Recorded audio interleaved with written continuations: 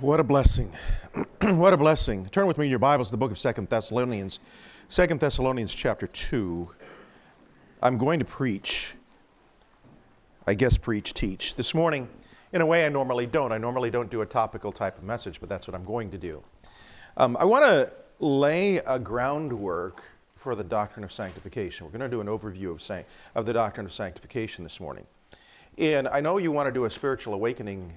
This is a spiritual awakening conference. And this comes across more as a teaching type of message. But I want you to understand, unless you have the proper theological foundation, everything else built on top of it can be wrong. And so all the emotion, all the desire, all the passion, all the things that you want to do in your heart, if you don't understand the foundation, Satan can take you off in wrong directions. And we have seen that in the theological movements in the United States. Not only in the movements, but the reactions to the movements.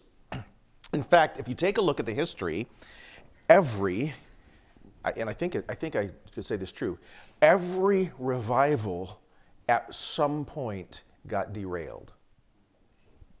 It got corrupted.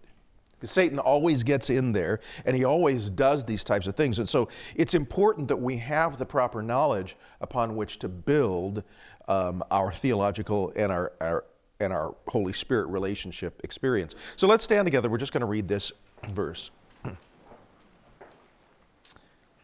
Just one verse. 2 Thessalonians chapter 2, beginning of verse 13.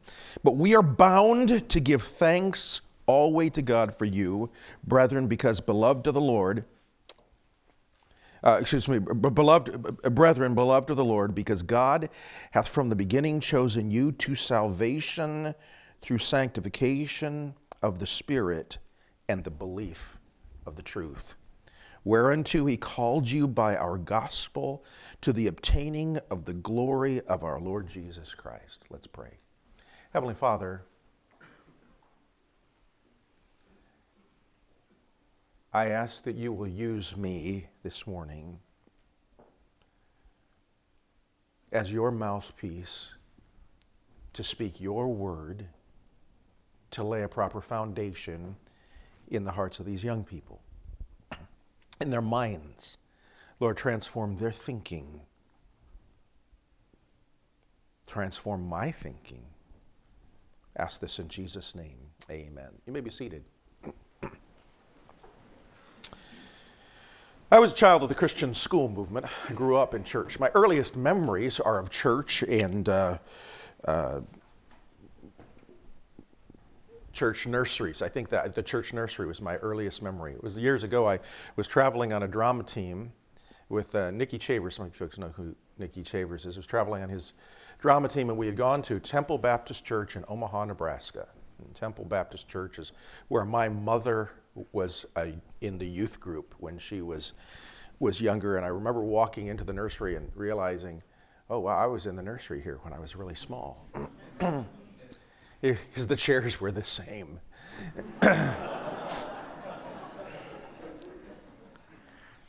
We moved to Arizona and got involved in planting Tri-City Baptist Church, which was in Tempe at that time. Later moved to Chandler. We were there actually for the very first service. I grew up under Pastor Singleton, Dr. Jim Singleton. And so grew up there, was going to public school until I was in 6th grade. It was at that point that I asked my parents. I knew there was something wrong. Spiritually, I could see what was happening in the schools and the environment I was going to face going into junior high. I asked my parents going into junior high if I could go to a Christian school. And so we started traveling quite a distance, actually, at those days, to travel to a Christian school. And so I went to Christian school.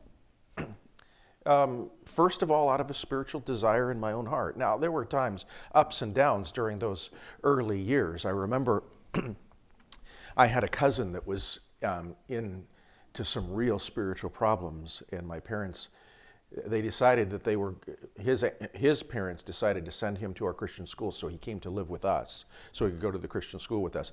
It's not the best idea to bring a junior in high school who's a real rebel and put him in the same bedroom with your junior high young person.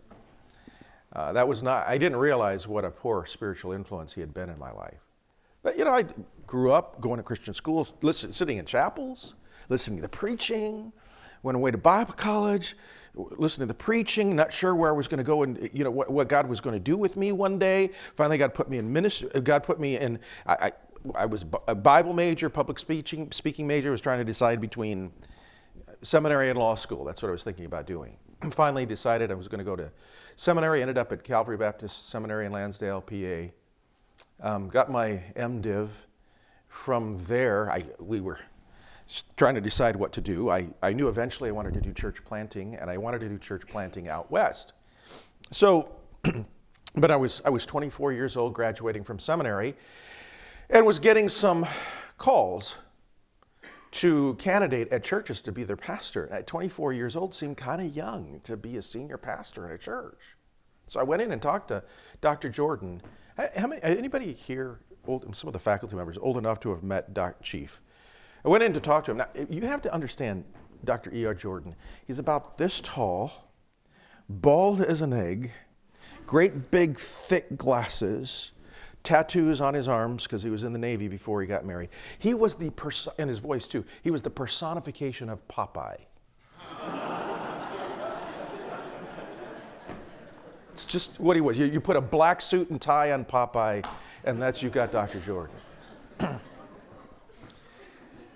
And so I went in to talk to him, and I said, Chief, we all called him Chief. He was a chief in the Navy, and he was still chief till the day he died.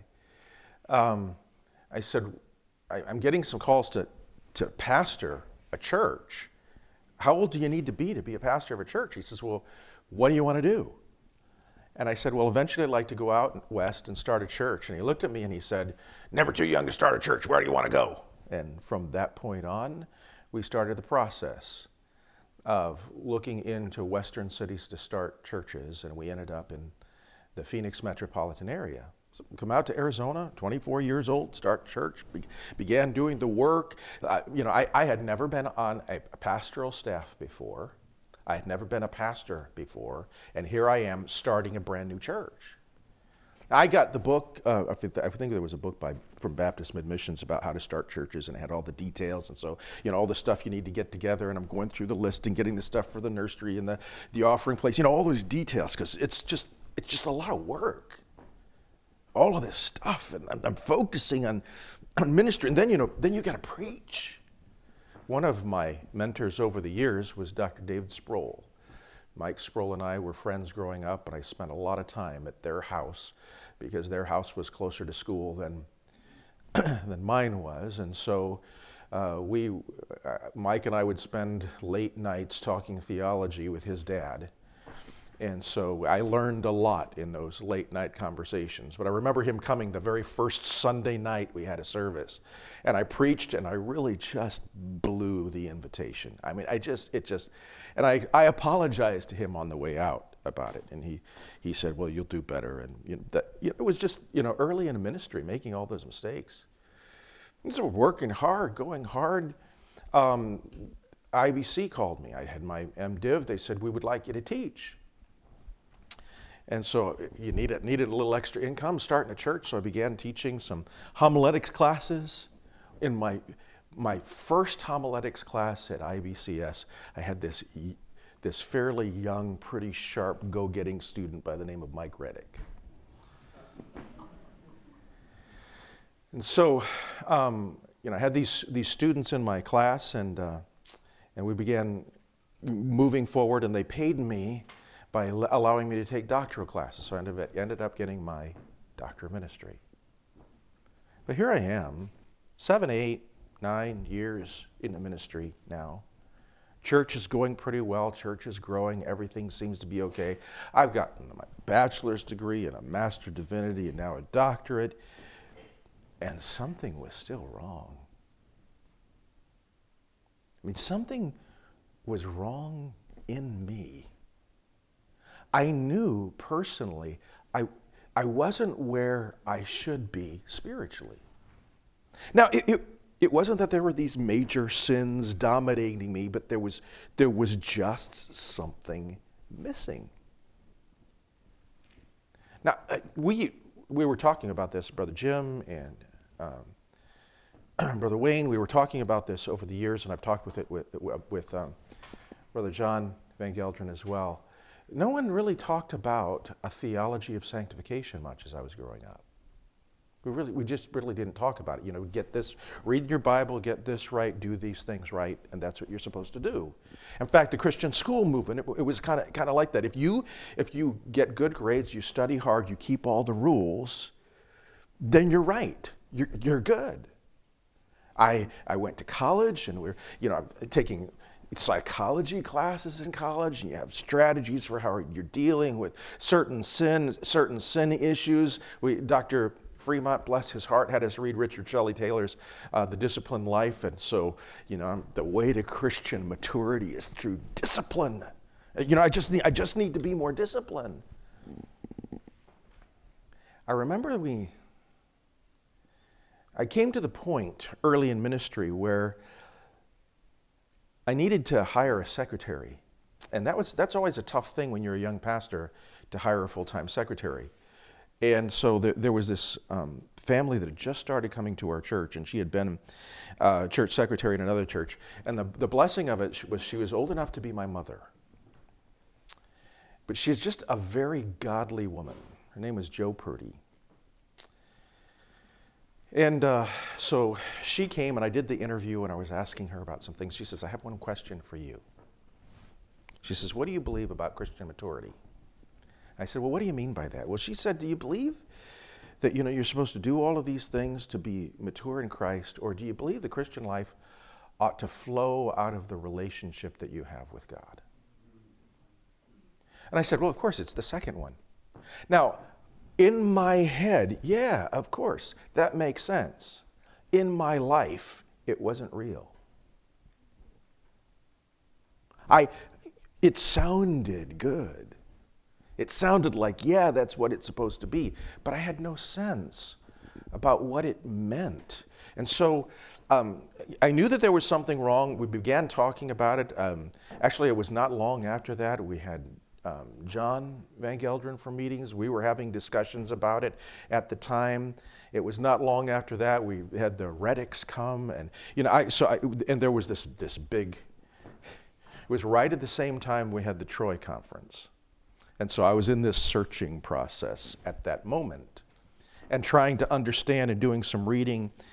And there came a moment, and it was a really interesting moment. I had this little tiny Ford Ranger truck, and the Reddicks had come to do a missions conference for us or something like that. Something fell. So the Reddicks had come to, maybe they were candidating to go to the mission field. And I think they were back on a furlough or something. And we had myself and then Mike in the middle and Lisa Reddick all squeezed into this little cab of the Ford truck as I took them to lunch. We came back, and we were having this discussion. I was talking about being Spirit-filled and trying to understand that concept of walking with the Lord. And I don't remember even what I said that prompted it, but I remember Lisa getting this look on her face like, oh, there's something here he doesn't get. And she leaned forward. We were talking about Spirit-filling. And she looked at me and she said, you do realize you are or you aren't, don't you? And it was that moment that it clicked. That I finally, that doesn't mean that I knew or understood everything at that moment. I am still learning. But it was at that moment there were certain things that finally started to make a difference.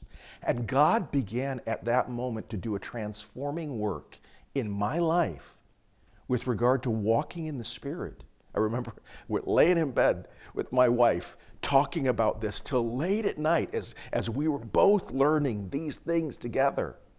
Now, it's interesting, as my kids have grown up, this has just been normal for them. This is just the way they understood things. But there was a whole generation of us where the Holy Spirit just himself was not mentioned much. I think there are some reasons. First of all, there was a reaction to the charismatic movement.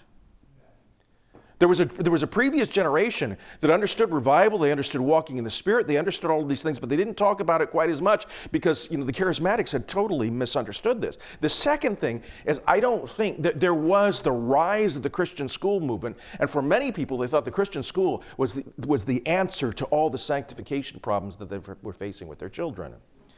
If we just put kids in a Christian school and we give them good rules, everything will turn out okay.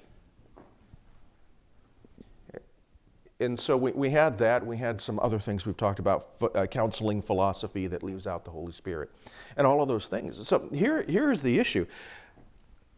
I had a theological piece that was missing, and that made a difference in the outworking of my Christian life. Now, you are in a different situation here. You're getting teaching on this stuff all the time. But it's still possible for you to misunderstand. It's still possible for you to not get it right. And there are all different kinds of ways in which we can get things wrong. For instance, in a spiritual awakening conference, you can spend so much time focusing upon yourself. My pastor growing up used to call that spiritual navel-gazing. Where we become so focused upon ourselves. And you can become focused in yourselves in an arrogant way, or the person that's always down on themselves and always feels bad and always guilty. You can do that in a negative way, which is still a form of selfishness. It's thinking of yourself much more highly than you ought to think.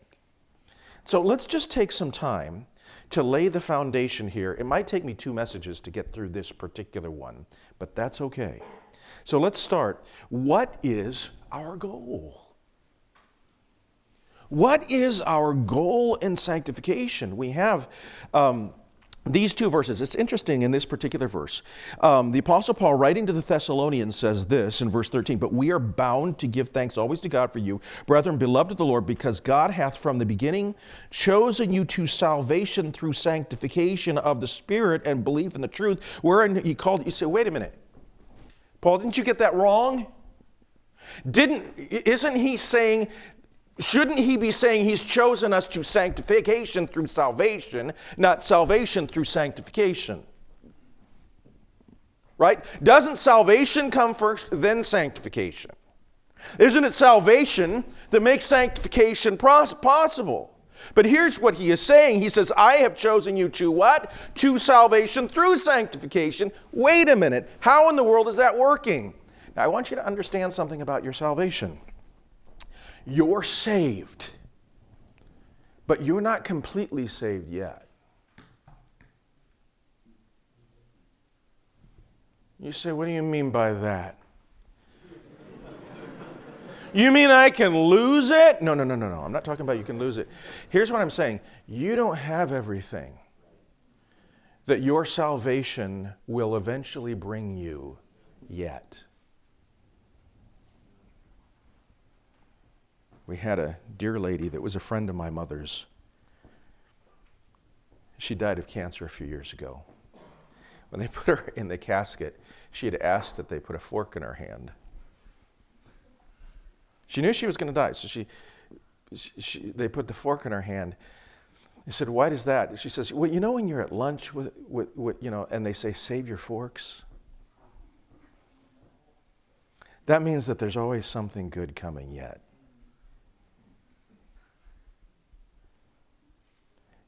There's going to be that day when this mortal puts on immortality, when this corruption puts in corruption, and I will have all the benefits of my salvation then.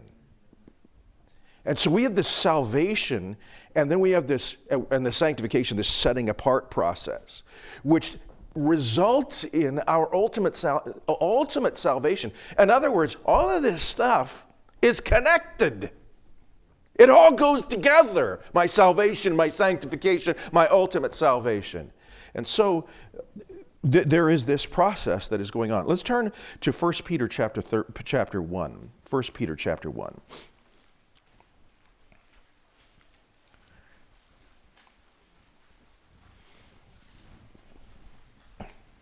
beginning in verse 13.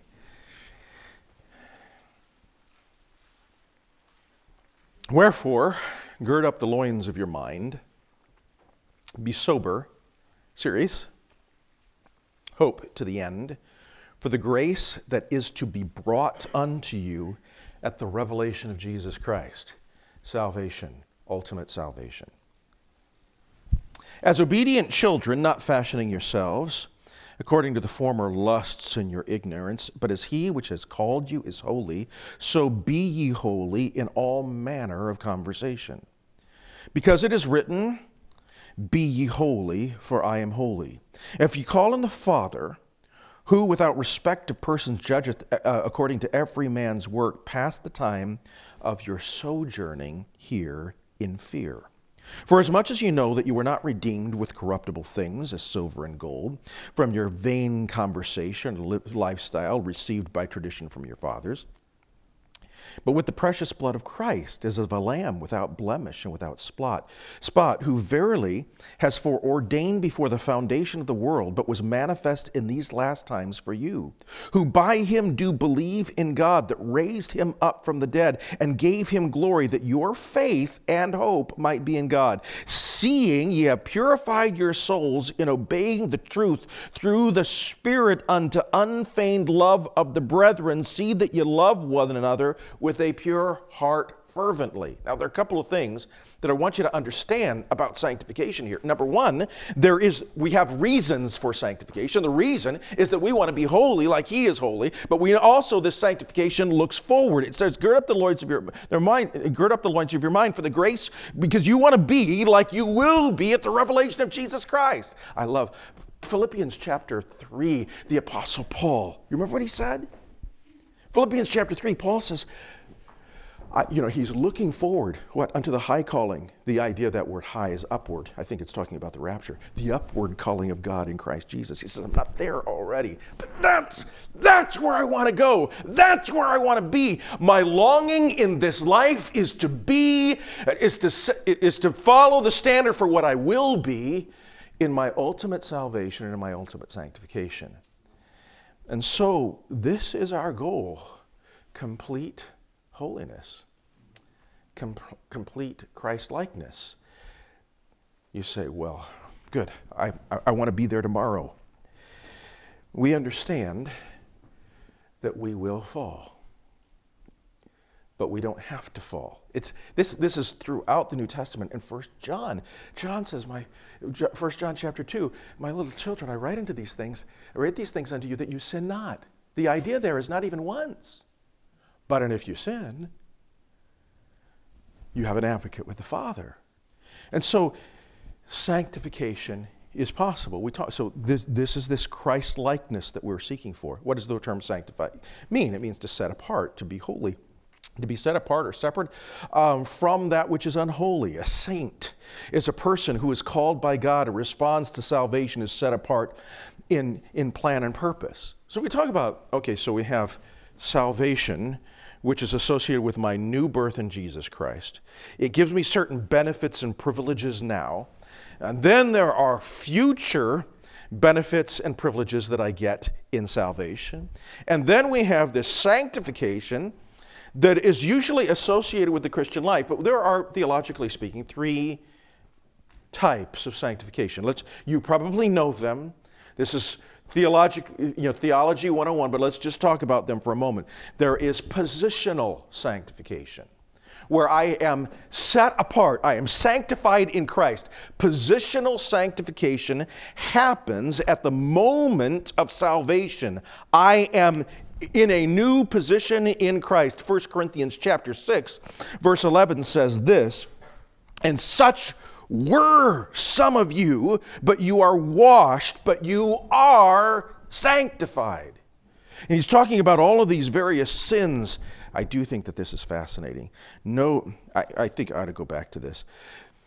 Know ye not that the unrighteous shall not inherit the kingdom of God? Be not deceived, neither fornicators, those who have been involved in sexual sin, nor idolaters, nor adulterers, nor effeminate. Have that kind of stuff today. Cross-dressing, gender confusion, abusers of themselves with mankind, nor thieves, nor covetous, nor drunkards, nor revilers, nor extortioners shall inherit the kingdom of God. And then here's what he says, and such were some of you. Don't you ever forget that God can save everyone.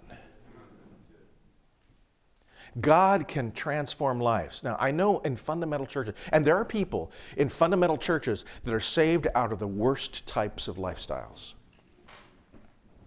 They don't normally stand up in a testimony meeting and give that as that particular aspect of their testimony as part of their joining a church or something like that. But God saves people. God transforms people. God can save anyone. Now notice what he says though. Such were one of you, but he says, you are washed what? And you are, right now, sanctified. You say, well, yes, you're being sanctified. No, you are sanctified. You are set apart. You are different now, is what he's saying. This is positional sanctification. You belong to a new person. You are now God's. You are set aside for your future full sanctification. All right? Its position in Christ, it occurs at the moment of salvation. It continues unchanging. It has consequences. That being set aside for Christ has consequences. I have the Holy Spirit. It is associated with being a saint. We talk about a saint as a holy one. And the saints are not special believers like the Roman Catholic Church would teach us. Saints are everybody who has trusted Jesus Christ as Lord and Savior. So you are, a saint is the sanctified one. And that you got at the moment of salvation. So we have positional sanctification. Let's talk about the second one. And the second one we'll call progressive sanctification. Now this term progressive sanctification is the sanctification that goes on throughout the Christian life. And I will get to a further explanation of this in just a moment. But we have this progressive sanctification described, for instance, in Philippians 1:6. Let's turn to Philippians chapter 1.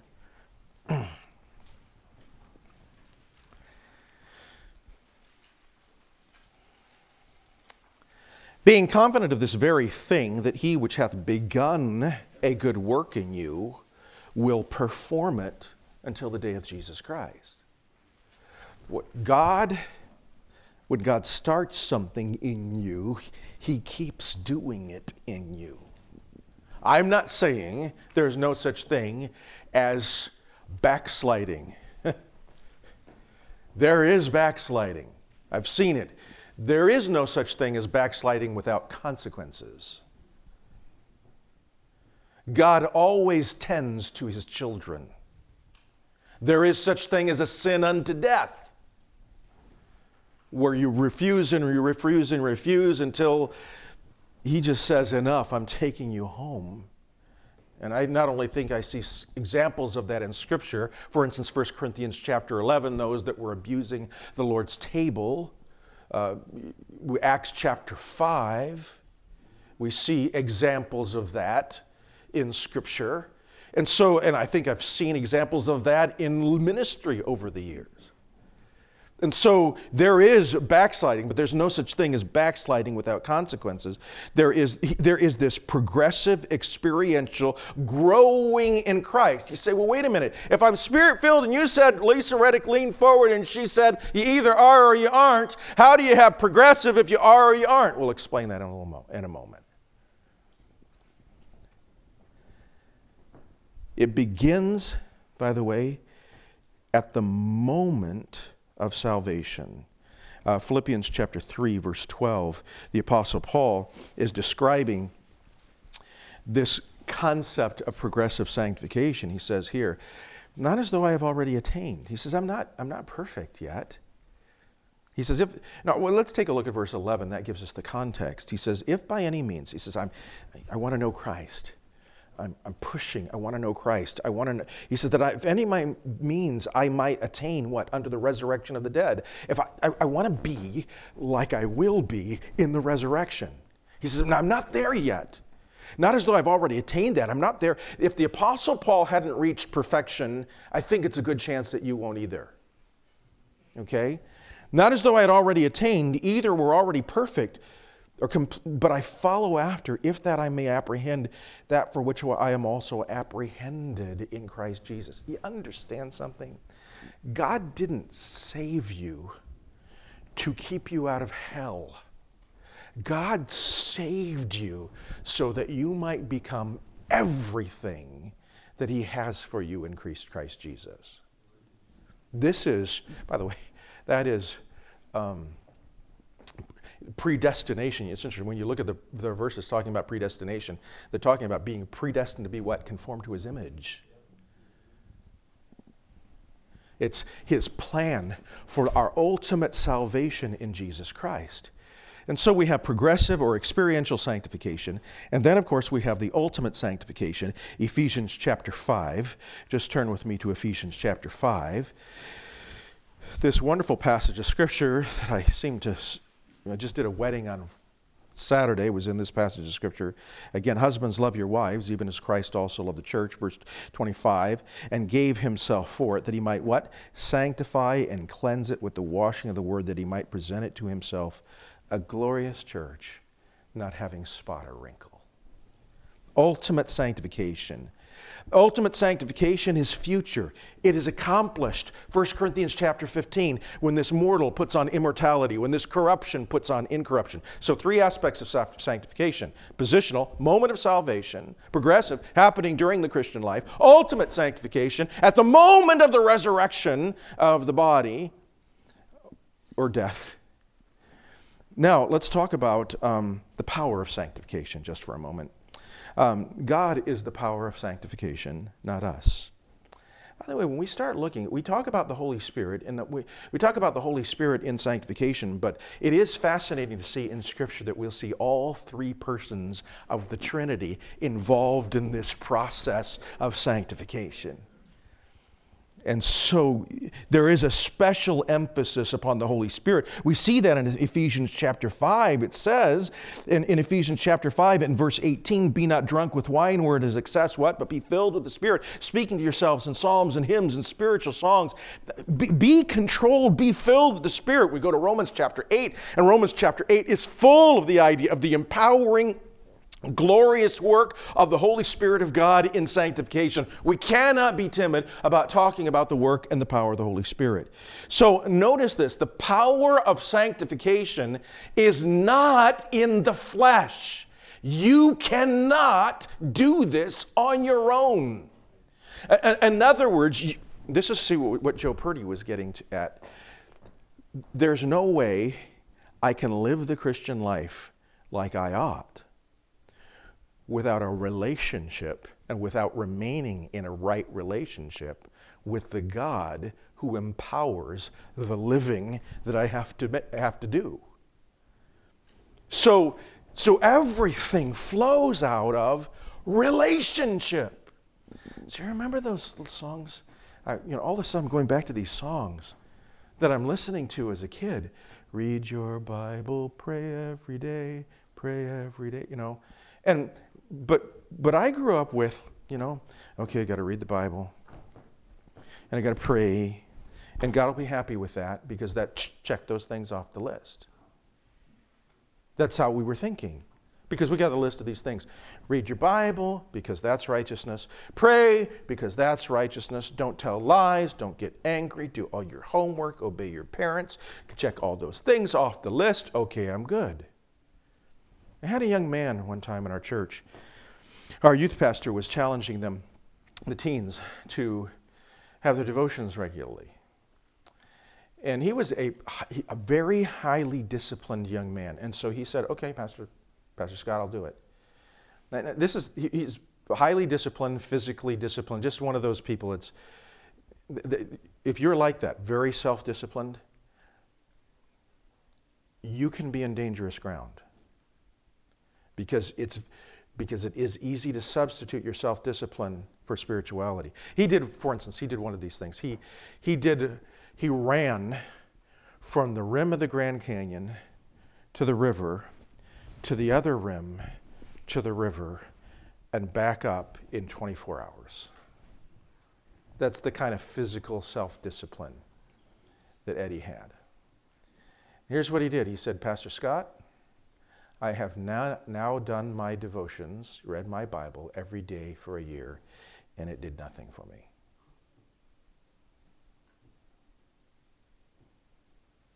Well, if you're just checking something off the list, it will do nothing for you.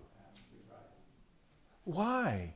Because the purpose of the reading is a relationship. I mean, you're not just reading the words. You're reading the words to have a relationship with God. Now because it is the power of God in that relationship that produces change in my life.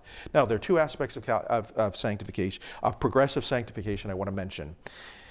And we'll come back and expand these a little bit further. I will call them health and maturity. I was really helped with this by John Walvoord. I was reading something by John Walvoord on this, and it was really helpful. Here's what he said.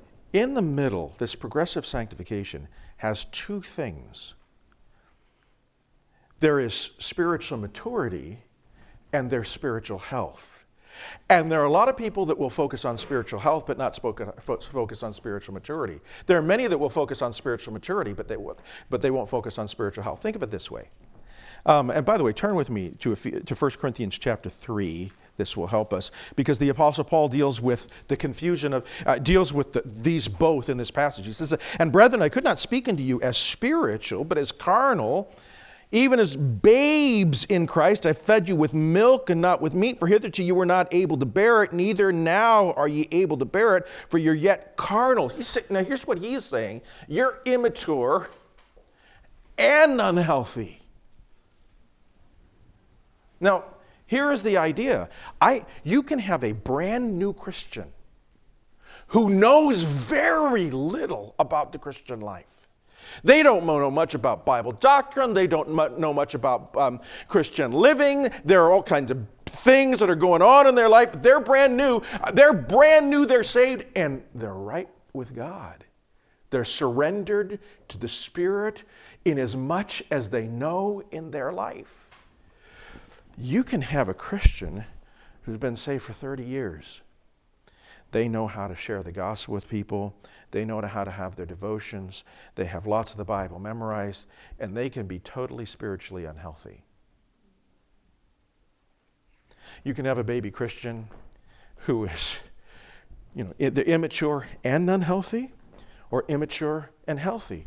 You can have a mature believer that is mature and healthy, or mature and unhealthy. What is Christian maturity? Christian maturity has to do with our knowledge, the habits that we've developed, the skills and abilities that we have developed in handling the Word, in understanding the Word, in knowing what you're supposed to do at certain points in the Christian life. But spiritual health has to do with the vibrancy of my relationship with God. And what we have, I think, especially in Baptist fundamentalism, is a lot of people who have some Christian maturity, but they're unhealthy. And often what revival is happening, especially in mature contexts, where there have been churches that have been established for a long time, is you have people with all this knowledge and all this ability, but they've not been living it. They're not walking in fellowship. And there is this wonderful surrendering anew to the work of the Spirit in the life of a believer. And so those two things help me a lot. The difference between spiritual health and spiritual maturity. We're going to go on and talk about, in my next session, false views or wrong views of sanctification. But hopefully this will help us to get started thinking about the right way what sanctification is or what it's supposed to be. Let's stand together and have a word of prayer.